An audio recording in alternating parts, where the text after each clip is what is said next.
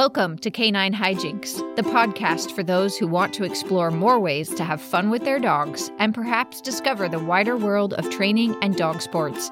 It may even convert the casual pet owner into a dog sport enthusiast. Join me, Alyssa Looney. And me, Whitney Taylor, as we share our dog training journeys, as well as resources you can use to enhance your life with your canine friends.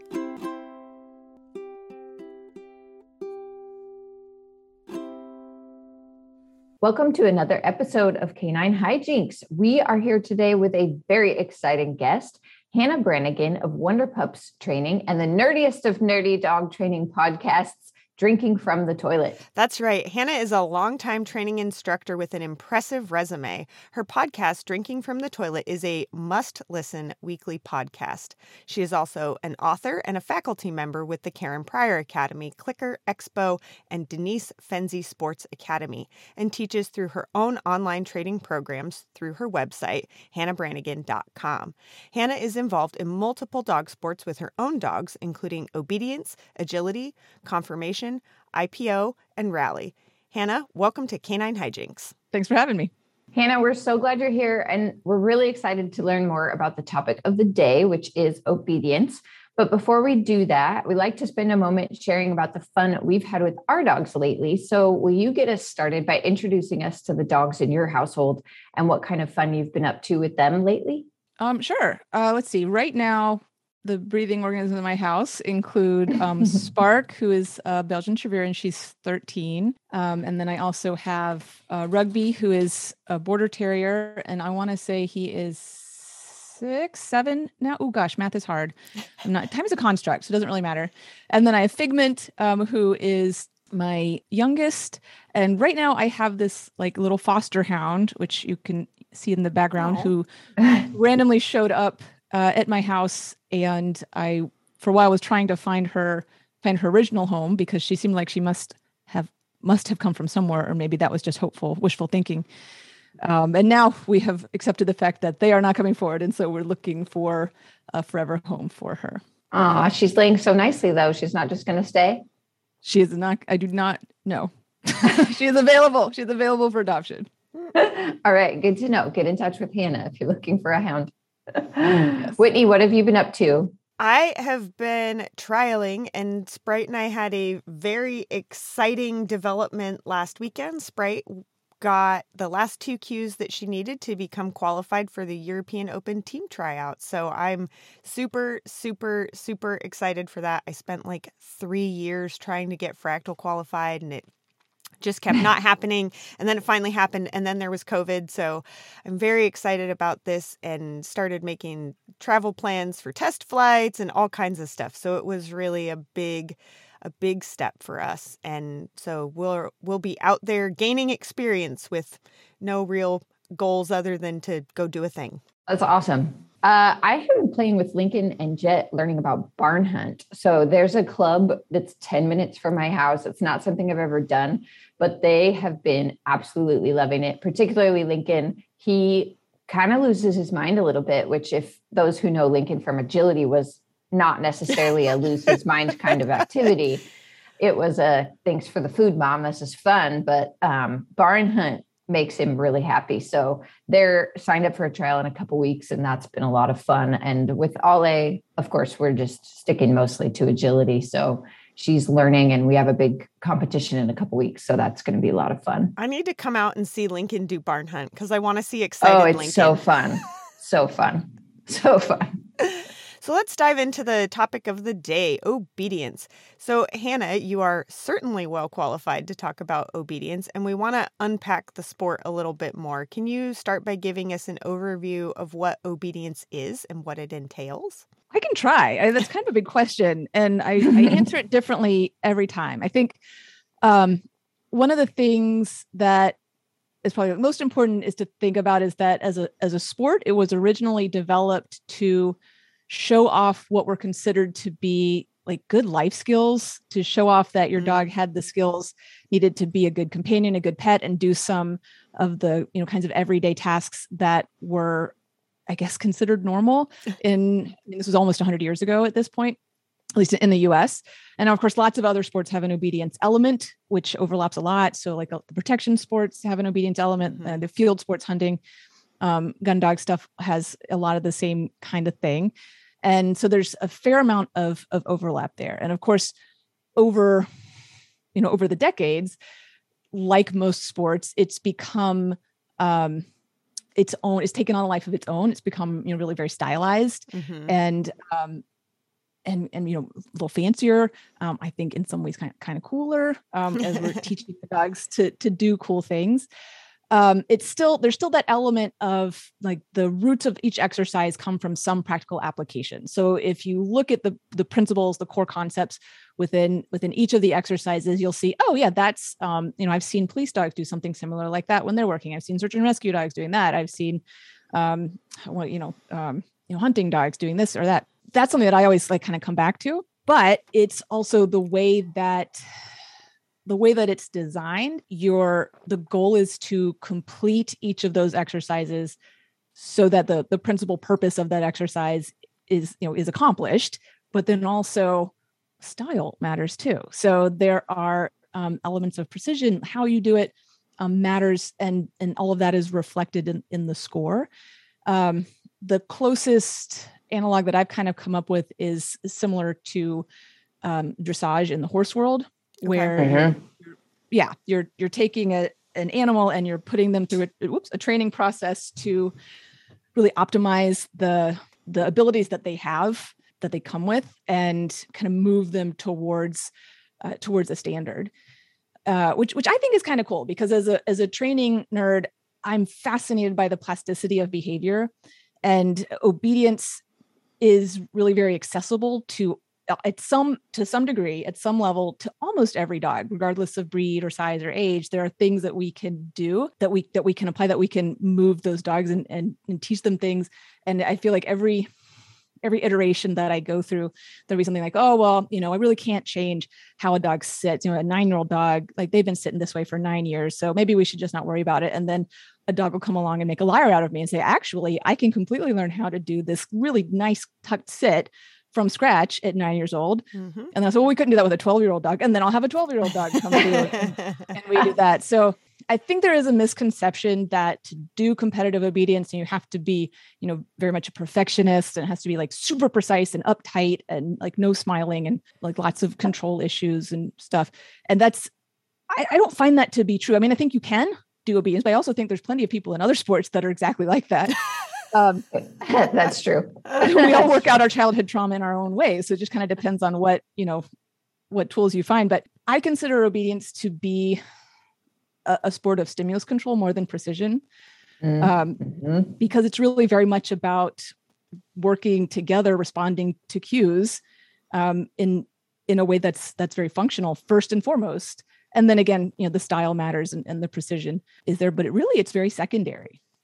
I love that you mentioned stimulus control, because we just published an episode about stimulus control with Rachel Downs. And I have been learning more about that topic, because one of the things I've done with my youngest dog, I think in some instances, is built in frustration to some of our behaviors. So I started having more fun with her, teaching her to heel than I have past dogs.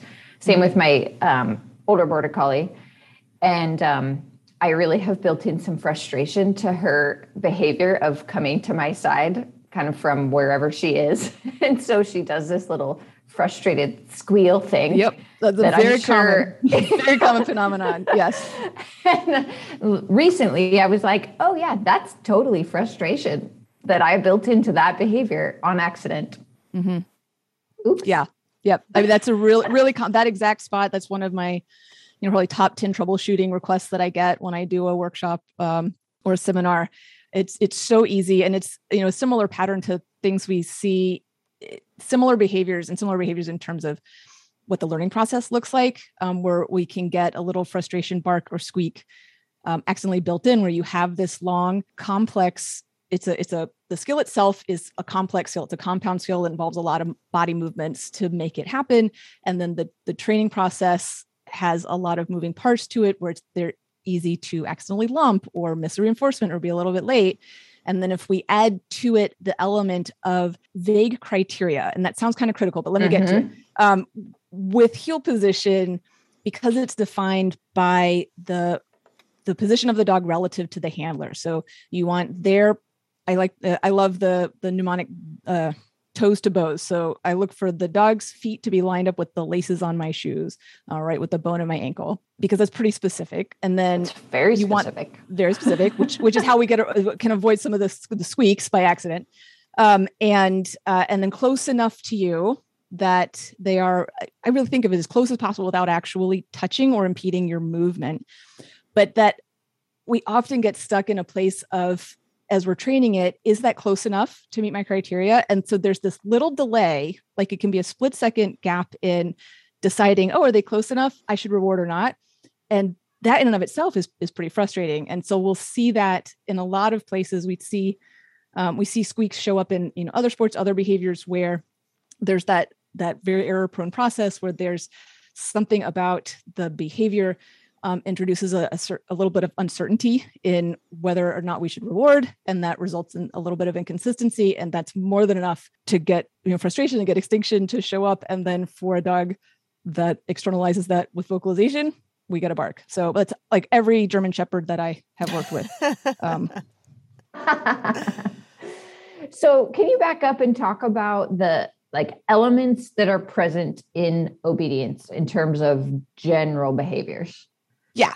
So, and again, they're all coming from they're stylized versions of stuff that you might do in real life. So heeling is a huge component that's present at every level of obedience. And heeling is a fancy version of what we might have for walking on leash or moving your dog through space. In the first level in novice, there are 3 levels: novice, open, and utility. In the first level, you do a heeling pattern that's on leash and then one that's off leash. And so your dog is moving with you, following your direction and speed. And that's, of course, something that we want if you're walking through your neighborhood, if you're taking your dog for a hike, or taking them to do a job, working law enforcement, working on, search and rescue, anything like that.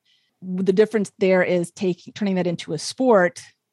We really want to see it as seamless as possible, which is where, I think the parallels with dressage start to become really obvious. The most beautiful heeling teams, in my opinion, are the ones where there's this sense of seamlessness. You have the cues from the human are almost imperceptible. They're almost invisible. And so it seems like the dog is attached. And so everywhere the human goes, they change direction, change speed. The dog is right there with them. And there's really no gap. There's no latency, no delay in the change. Now, of course, functionally, to be out and about in the real world, you don't always need that degree of tightness, of position there. But it's really cool when you do have it. So I kind of love that. So that's a big part of it, moving with the handler. I think that's really what a lot of people think of when they hear the word obedience. And then there's also some of the other tasks. There's usually some amount of position change. So sit down and stand. There in novice, we have also a stand for exam, which is where you stand your dog and then the judge comes up and briefly touches them, which again, you can kind of see that's a more stylized version of, basic stand or sit for being petted or for grooming or for handling or, that stuff. I actually think it's easier than most of those things to train, although not everybody sees that right away, but it's so very predictable that most dogs are able to accomplish that relatively easily. And there's, some kind of cue control again. So leaving your dog at a distance and cueing them to sit down, stand, recall, retrieving. In open and utility, there are different kinds of retrieves that you'll do. Sometimes you're retrieving and bringing it back over a jump. Sometimes you're retrieving a specific object of several, either that the handler indicates by direction. So there's an exercise called the directed retrieve, where you have in AKC 3 gloves are placed out at a distance from the team. And then the judge tells you which glove you're going to retrieve, 1, 2, or 3. And then the handler has to indicate which of those gloves to retrieve. And the dog brings back that one and only that one, which I find, again, very useful as a skill in everyday life, because when I'm trying to point to something that I'd like my dog to bring to me because I don't want to get up off the couch because I just got comfortable, being able to indicate a specific, that I want you to bring me my remote. No, I want you to bring me, the pen that I dropped. I think that's very, very practical and very useful. I once had Tug, my Vizsla, picked up a piece of trash for me that was like blowing away. I was like, go get it. And got it and brought it back to me. It was very, very lovely. Yeah, absolutely. Absolutely. I just want him to get the toy that's too far. I mean, I have one of my cues is I can't reach it. Yeah. Yes. Yes. I have the oops, I dropped that is one of our cues. So love it. Yeah. And when we have a scent discrimination exercise where they're retrieving an object that has the handler scent on it, and then someone else has scented the other ones. Or there's a directed jumping exercise where you have to send your dog 50 feet away from you between a couple of jumps, and then cue them to sit at 50 feet away, and then cue them to go over one or the other of the jumps, which the judge tells you to do. That one doesn't come up that much in real life, but it has, again, the core skill there is one that's useful in a lot of hunting and agility. Like there's a lot of situations where being able to send your dog away and then have them follow directions, herding is another example. Yeah. Where those skills could play out. And so I think there's a potential for a lot of cross training in there. Interesting. I have never really equated obedience with sort of the functional equivalence of those behaviors before. I don't think I could send my agility dogs 50 feet away from me without some kind of target to go to, right? Like if there was a jump, I don't even think I could send them to an obstacle 50 feet away at this point. I might have to make it a new goal. You know what? I'm not doing a ton of agility right now, but when I was more into it and I was competing with, playing is probably a more accurate term, playing at agility trials with my dogs that were already trained in obedience, it was really handy for things like snooker. And, all of those, being able to go past an obstacle, being able to add some distance gave me a lot of flexibility, which was really important since I have like no actual handling skills in terms of agility. And you cannot possibly get anywhere where I need to be on course to give a relevant cue. So the more of those things I can make up for in training, the more possible it was for me to participate. Hey, and distance handling is a very valid form of handling. I was so excited. I was watching the 20-inch dogs for the AKC Nationals finals, and I loved that there was one distance handler in there also handling a border collie, like gets a similar time, but couldn't move as fast as some of the other handlers. And so I love when that style is showcased alongside sort of the more common way of teaching. Like there's lots of ways to teach things, and there's lots of ways to get towards the end goal. And I feel like too often we're only presented with one picture of like what success looks like or how you can do it. So yes, that is a fabulous point, because I have, finally accepted that I am never going to be a 6 foot tall, willowy, like fast moving runner, direction changer. That's not something that's in my body type. So, well, that's okay. Because what else can I do? I have had to accept that despite the fact that I am fast and quick and can get where I need to be, it would be helpful to focus more on some dog training stuff and like really focus, like be a better dog trainer and don't just rely on your handling. I mean, yes. It's helpful and nice, and I like to have it in my back pocket, but there's more to it than that. So it's all important. That's the thing about being well-rounded, is that you got to do all of the things. In class last night, Ollie, my young dog, she just turned 19 months. Oddly enough, last night I thought about Fractal Whitney because she had knocked a bar and the instructor said, well, she's rushing. When you rush, she rushes, and then she knocked the bar. So You're going to have to not rush, but still be fast, of course. Yep. But there was also a piece on the course where I sent her and I got a little more distance than I thought I was going to. And then I turned, to get the blind cross in and race up there. And then she crashed into the jump. And the instructor says, I thought you were going to make it, but as soon as you took off, she went faster. Yep. So that's not going to work. I know all about that. There's a lot of distance training in our future. Yes.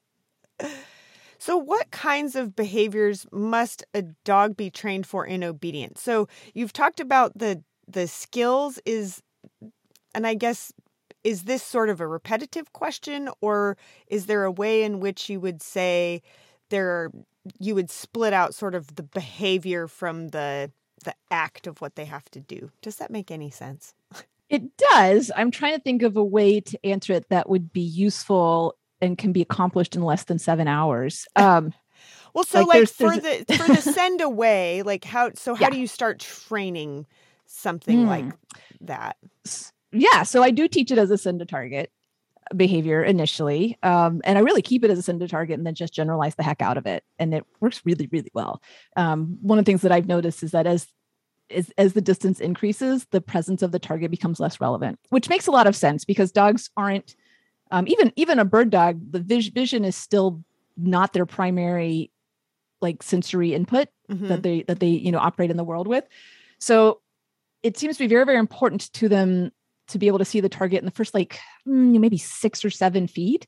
But then as you approach like 20 feet and at 50 feet, I don't see them even looking for the target. I think that there's a lot of other cues that they're responding to, but I do teach it as a send to target because that gives me a way to teach them to move away from the source of reinforcement, which is really the hard part with all distance training, because if you have and should have made yourself the source of reinforcement for your dog in a training context, why on earth would they move away from you when you're the source of reinforcement? So there is a skill in that kind of meta skill of you can go over there to do the thing. And that's how you get access to the reinforcement that's over here.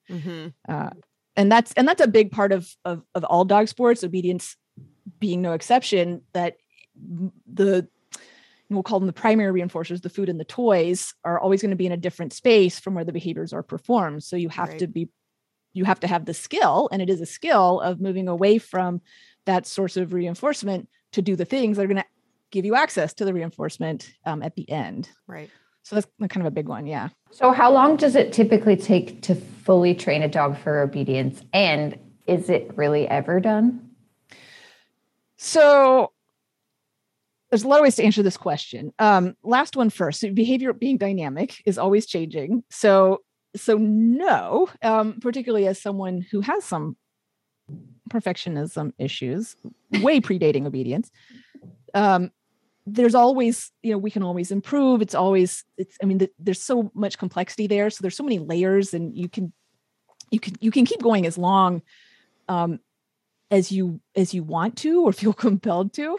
So I don't consider it to be, really done, but I don't consider behavior to ever be done, because it isn't, right? It doesn't work that way. That's biologically not the point of behavior. So the point of behavior in biology being to be adaptable in the short term. So it does always change based on conditions and learning history and all the things. So how long does it typically take? To teach the skills themselves, there is a range here, because some of the skills are going to come more easily, more quickly for some individuals and some breeds, and others are going to take more work.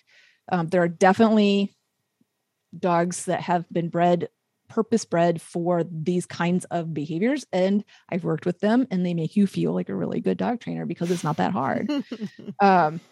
And then there's other dogs where you're really earning it. I would say in the middle, the majority of dogs you're going to get, some proportion of the skills are going to come really relatively easily. So, and then others you'll work for, and then the universe just likes balance. So the next dog that you get, it's going to be reversed. So I have a dog that came with a, really natural tucked sit. I did almost nothing to cultivate that, just, a little bit of refinement and stimulus control. No, job done. And so the next dog that I got, you may as well have asked her to fly or climb a tree. And I had to build the tuck sit from scratch. In general, most of the skills themselves in isolation don't take that long to train once you've found the right combination of the breakdown that is what's needed for this individual dog. The dog that I had to teach the tucked sit from scratch, that was like a year-long project, but it was, probably 10 months of trial and error, trying out methods and techniques that weren't working. And then once I got the one that was working, it was 6 weeks, to get the thing put together, and not 6 weeks of getting up and training for 8 hours a day. It was 6 weeks of, 4 or 5 minute sessions a week. Yeah. But once you got the formula, then it's like, oh, bam, bam, bam, bam, bam. Most of my dogs have the skills in isolation, probably between 2 and 3 years old. But most of my dogs are really ready to compete closer to 4. And that has more to do with physical and social maturity and all of the other stuff that it is about being a dog in the world, and less about the sport itself. So I have taken an 18-month-old dog in the ring, and I don't know if successful is the right word, but completed the tasks and then waited 2 years and went back in the second time and did much, much better with a dog that just had more brain cells ready, to handle those sorts of things. So, again, there's some dogs that are going to come and just take less work. So if you have like your stereotypical golden, the social stuff comes more easily, environmental stuff comes more easily. You're not doing a ton of work there.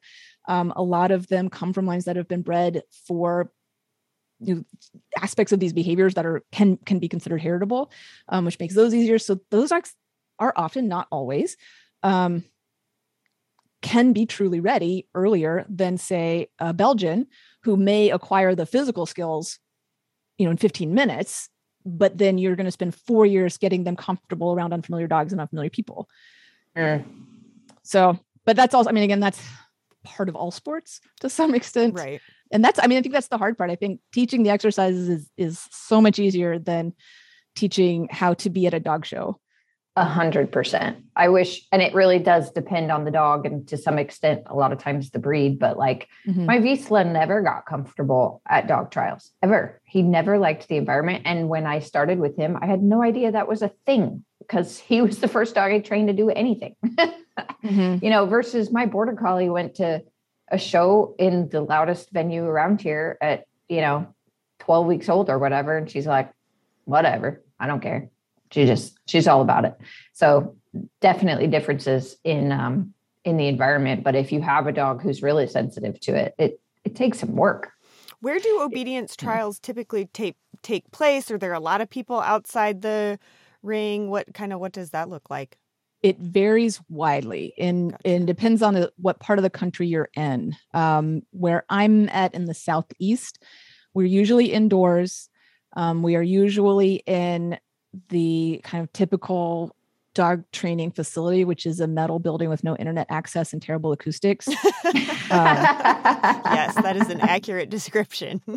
Yeah. And it's usually near a railroad track because it's industrial. So, yep. So that's the most common. We do have the obedience trials are often held in conjunction with conformation shows as well. So you'll have really huge ones that are held at, an expo or fairgrounds, something like that, where you might be in a livestock. I've been to a trial that was held in conjunction with at the Kentucky Horse Park in Kentucky. Those are big.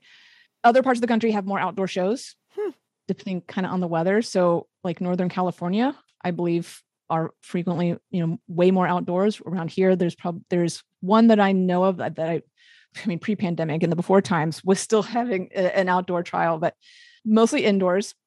And again, it has a lot to do with the weather. Right. Let's see, you're asking, are there people? They tend to be tighter spaces than what you would get at an agility trial. Again, partly because you're working in a 40 by 50 ring instead of in a 100 by 75. And so you're always closer to anyone who is outside the ring than you would be otherwise. Their space is often a premium. In the before times, we would often have, all of the creating would be ringside. So you would have, a lot of pressure around the rings. And then we had a year of not really having trials. And then we had a year of people trying to figure it out. And so there was everybody creating in their car and only coming in one at a time. And I don't actually know where we're going to land with that. So that one is changing. And do a lot of people prefer that like less people in the arena when you're competing? Opinions vary. I think if you do badly, you're going to blame it on the conditions, whichever one it is. Right. So it's either that there were too many people or that there weren't enough. And I have seen it objectively go both ways. So I have definitely seen dogs getting more put off by the high contrast of going from like the more crowded outside the ring to stepping into the clearing in the woods, and like all the predator's eyes are looking down at you. like it's much more obvious when you're stepping from a whole bunch of dogs and created dogs like onto stage and the spotlight is on you. And I think we've all experienced that feeling of, oh, everyone's looking at me all of a sudden. And, but then I've also had dogs be weirded out when there wasn't enough kind of background noise, I guess would be the way to describe it, where then every individual stimulus, again, the contrast is probably the primary feature here. Any small sound, the air conditioning cutting on, somebody dropping a pen, all sound really loud, like in a library, and that can be weird too. So I don't think I have an answer for that. That's interesting, because there are certainly some agility changes that people are really excited to see continue, and some that folks are ready to see go away. So I think it'll be very interesting for a lot of dog sports. Like what were some of those innovations born of necessity that everybody goes, why didn't we think of that before? So it'll be very interesting moving forward. Yeah. So what age should a dog be when they start obedience work? Or do you start kind of as soon as they arrive as a puppy? I start right from, really, again, this is where I can kind of go down a rabbit hole.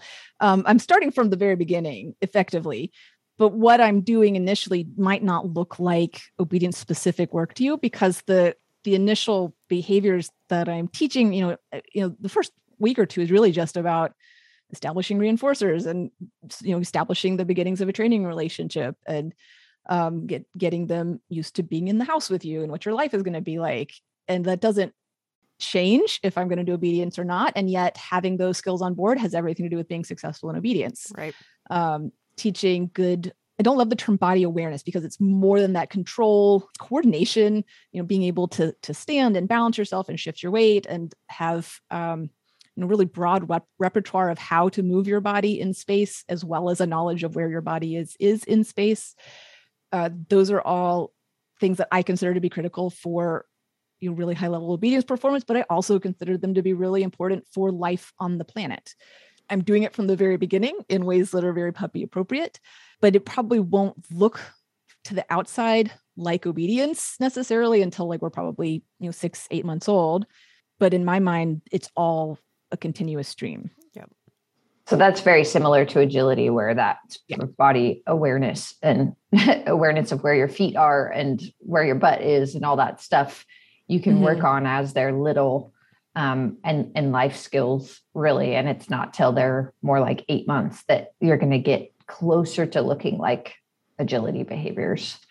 And building engagement with you as the trainer and the reinforcers, like you said, because that's the biggest step forward, so that you don't do nothing and you get to 6 months and it's like, hey, we should build a relationship now.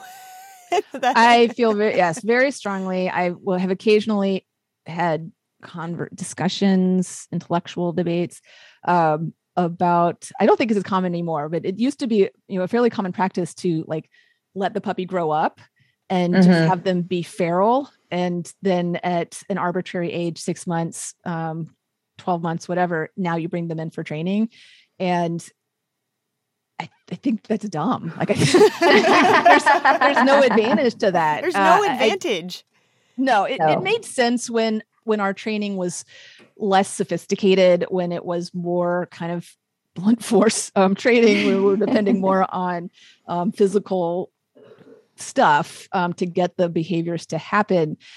But if you're coming at training from a more progressive lens, we know so much more about how behavior work. Right. We have so much more, so many more resources, so much more just everything. And our primary job as trainers, regardless of sport, is cultivating effective reinforcement that we can use to accomplish whatever we want. And so that's really what I'm spending the majority of the time with my puppy.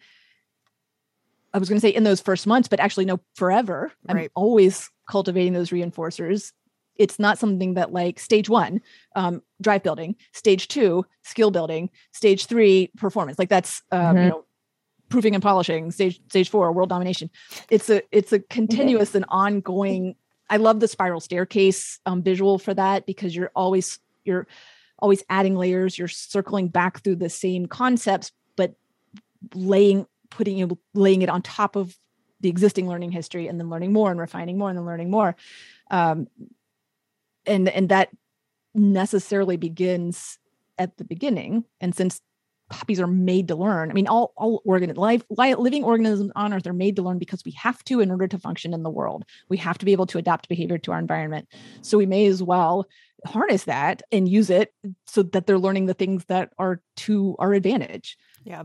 That's the biggest piece that I wish sort of pet people could know, is that you really need to build a relationship with your dog and build those reinforcer skills. And when I was teaching for the local club to do for agility classes, these folks would show up and they don't even know how to give their dogs a treat. Not really. And they don't know how to have them work with them because that's not a skill they've ever practiced. And then these poor people expect that their dogs can be able to go out there and do all these complex behaviors on the equipment.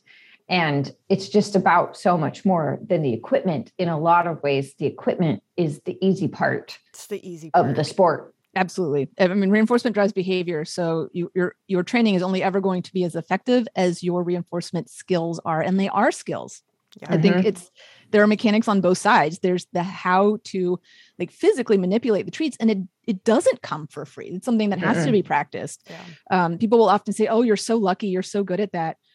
Girl, let's practice. I've been working on this for 15 years now. Holy crap. That's hard to say, but also it goes with the puppies as well. Most puppies don't take food from your hand effectively initially. They have to learn it. I don't think anyone or very few people have explicitly talked about that, but it's a very common thing when I am working with a new puppy, mine or working with a client's, that the first things we're doing is hey, the food comes from my hand like this. And at first they're like, oh, I can smell that there's food. And they're mouthing all over, but they can't figure it out. And then finally they get it. And if I want my puppy to be able to take food from my hand while I'm holding it over his head, or I'm moving it away from him, if I'm holding it underhanded, I use a treat delivery strategy where I deliver food from the pinky side of my hand. And that's a mechanical skill for me that I had to practice to get good at. And it's a skill for the dog to know how to find the food, how to access it. And ideally, we figure that out as a team in a way that he gets the food efficiently without feeling frustrated, without dropping it. And I'm able to deliver it in a way that facilitates the behavior I'm trying to train and without losing any blood. So those are you really have to be specific. How do you want to use the food? And can you teach your dog through shaping to do it the way that's going to work well, that's going to be practical for the behaviors you're trying to train? We put a lot of emphasis on it's the treat. And then if the reinforcement isn't working, air quotes, we change treats. And it's sometimes that's a good solution, but a lot of the times it's not the first thing that I go to. I'm looking at what is it about how I'm delivering this treat that's making it harder to access for my dog. I had not thought previously that hard about how I'm handing my treats to my dogs. Usually it's more about, should I flatten my hands so they don't bite my fingers off? That is a part of it. Yes. And what's also fascinating is as that gets more predictable. So I was raised in my dog training childhood, which was primarily my 20s, but I am still a child in my mind, by a lot of kennel kept working line German Shepherds and Malinois. And so I learned very quickly to feed them flat, like you're feeding a wild horse. Yep. And protect your fingers. But also one of the things that I've noticed working with those dogs and then, in subsequent years is that if you put some attention into the predictability of how you're delivering and how they're receiving the reinforcement, the biting gets better, even if you do nothing else. And that is really cool. That's really fascinating to me. It might be one of the best takeaways from this episode: how to not have your fingers bitten off. By the way, make your delivery predictable. If you're getting bitten, it's something to look at. I consider that diagnostic at this point. And it's a good place. Someone will say, "Oh, I can't, deliver food in healing because my dog bites my hands." Well, we need to pull that apart because that's information, and that's totally fixable. And it's not fixable by teaching them to not bite your hands. It's fixable by how do we need to adjust this reinforcement strategy and our criteria and our timing so that it's more predictable, so that your dog is not running into that condition, which is usually there's a frustration element there or a desperation. There's a lot of things that can be happening there, and working through the reinforcement procedure from both sides usually goes a long way to addressing it. That makes a lot of sense. So then if somebody has never done obedience but would like to try it, they're up for a journey, how would you advise them to get started? Well, they could buy my book. If they're into that, Awesome Obedience by Hannah Brannigan. That does have a lot of information in this breakdown, as well as context. I tried really hard to put a lot of context in the book. And I also have an online program, 0 to CD, that's exactly for that. It's for people who are interested in getting started in obedience from scratch with no experience.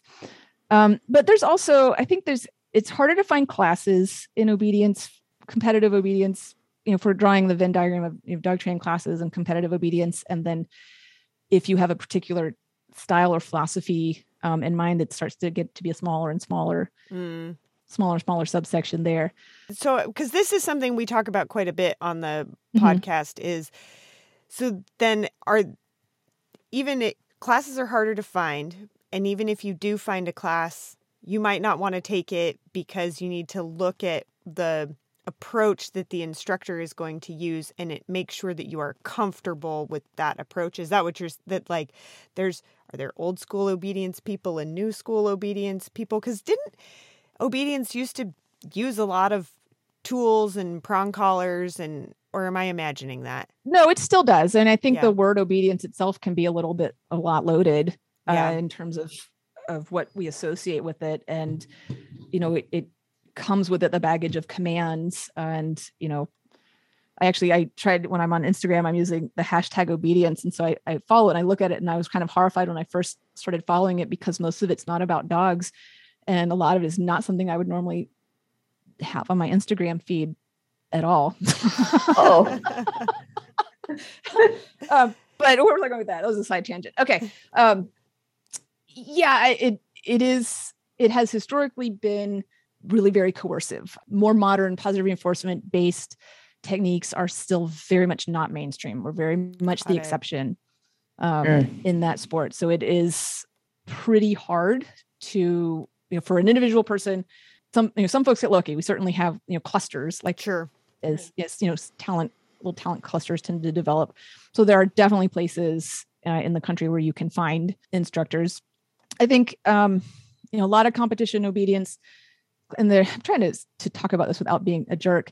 A lot of the competition obedience classes are held in dog training clubs and taught by volunteers. And so that doesn't, we all teach the way that we were taught, right? Like, by default. And then if you're a volunteer on a very part-time basis, you don't necessarily have the time and the resources and the experience to go out and seek, new, different stuff, which is not to say that there are people who don't, because there are absolutely people who are. And there have been obedience clubs and dog training clubs that have brought me in to teach a seminar for that exact purpose. And I've consulted with clubs on curriculum design to see, because they wanted to improve their program. So that's true, but it's also, again, not mainstream. So, those are things that I have folks check on. Just like with any instructor, you're looking for someone who's a good fit for you. I think, because we sort of harp on that, like, don't take the first thing that comes along. Think about what you need, the way that you want to approach things. We mostly try to, so far, stay out of conversations about what is the right way to train a dog. You have to make your decision for you. We certainly come from a positive reinforcement-based culture, and it's been really interesting that agility more started there, that it was, I know in the dark ages, as they call it, dogs were on leash and they're sort of like dragging them over the jump before they really had much of any idea about how to train behaviors and the following the hand through the weave poles. But right? Which you still see in trials today. That's not like that's gone away. Mm-hmm. But at the time, like, that was the only way they were training it. Yes. And talk about things have gotten a lot more sophisticated. So I feel like we're really lucky that for the most part, the sport grew up in a mostly positive reinforcement based way. Because there are other sports, and, we talked to Shade Weitzel about this too, that that wasn't where it originated. And so there's this kind of perpetuating issue. And she said that for her, the thing that's really hard is that the people who are still using some of those corrective tools are the people that are winning. And so feels like there's no incentive. And is that something that you see in obedience? People who are sort of right times 1,000. Yes. Which is so Yeah. it's can be very hard to make sure that you are finding a trainer that fits your training philosophy and to ask those questions, because some trainers don't like to be asked questions like that. It is true. And I mean, all of those things. And then also just like there are personal fit, like I am not for everyone. Right. They're not, there are some people that will find working with me really frustrating. And I've, worked really hard to learn to accept that, because, I need everyone to like me, but they're not going to, and that's okay. And I don't work well with every other person, so that's also okay. And but yeah, it is very true that, I mean, it becomes a self-fulfilling prophecy. Now, I don't accept the premise that compulsion is necessary or sufficient for a reliable performance. Right. I don't see that play out in any other area of behavior in the world. No. Like if we go outside of formal dog training. Right. So why would it be different in like, oh, well, okay, so it's different everywhere except for this breed or this sport? Probably not. We may not know, we may not have a lot of technology developed around solving these old problems in new ways yet, but I do think it's a yet. Yep. But there is a cultural problem or obstacle, I guess, where if those who are competing and winning at high levels are training a certain way, then that's who people are going to go to to learn how to train, and they're going to teach what they've done. And so then there's this thing, well, nobody who's training this way is winning, or is it that nobody who's winning is training this way? And it's tough if I want to do something that no one else has done before. I don't have anyone to learn from. And so, on a good day, you're working in a little bit of a vacuum, and a bad day, people are actively sabotaging you. Right. So, it's challenging to change culture. Yeah. In so many ways. Yeah. So it's definitely something that I do see movement in all of the sports. I think I see movement in us as a society, I hope. Well, I don't know. It's a little scary right now, but there are glimmers that we might make some progress before we burn the planet down. But I think we're figuring it out. I don't know. I lost my thread there. What was the original question? I don't remember. We okay. No, I think you answered it. Okay, good. All right. Last couple questions, because I know we need to get wrapping up, but even though this is super fascinating, and there's part of me that wants to have you back and talk about life skills and how those apply to sports and stuff. But anyway, that's a different rabbit hole. So give us kind of the biggest mistake that's most common that people make when they're starting their obedience journey. I think the biggest mistake is not putting, I don't want to say time, because it's not really a time constraint. It's attention to cultivating those reinforcement strategies.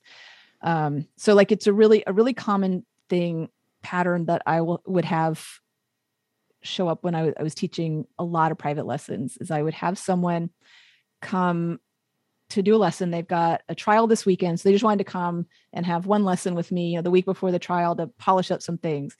And when they come, the dog is not focused. They're not really engaging with the reinforcers. The reinforcement is vague. The criteria is vague, and they're sort of moving through the motions, and you can see the beginnings of some behaviors developing. But because reinforcement isn't there, we don't have, I don't like the word foundation again, because that makes it seem like a one and done kind of thing, but the framework's not there. And so what they'll say is, I just want to work on polishing right now. And then after we finish the title, we'll come back and work on focus and drive building.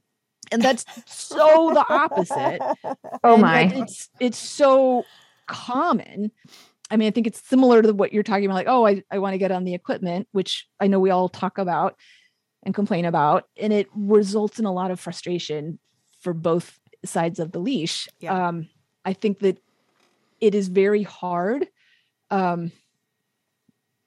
sometimes to trust the process, that it's worth it to be really specific, to really put again, I don't want to say time, because it doesn't take that much time. It just takes attention.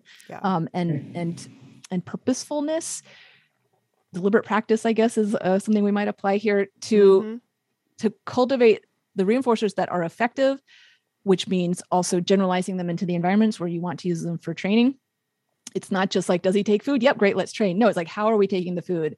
Do I have reinforcement strategies that are giving me the category of behaviors and responses that are what I want to see in my training session? So if I throw food, does he chase it directly after it, grab it, whip back around and come right back to me? Or is he trotting over, sniffing around, finding it, and then glancing out, scanning the environment as he more or less makes his way back towards me 30 seconds later? It's not the same thing. Right.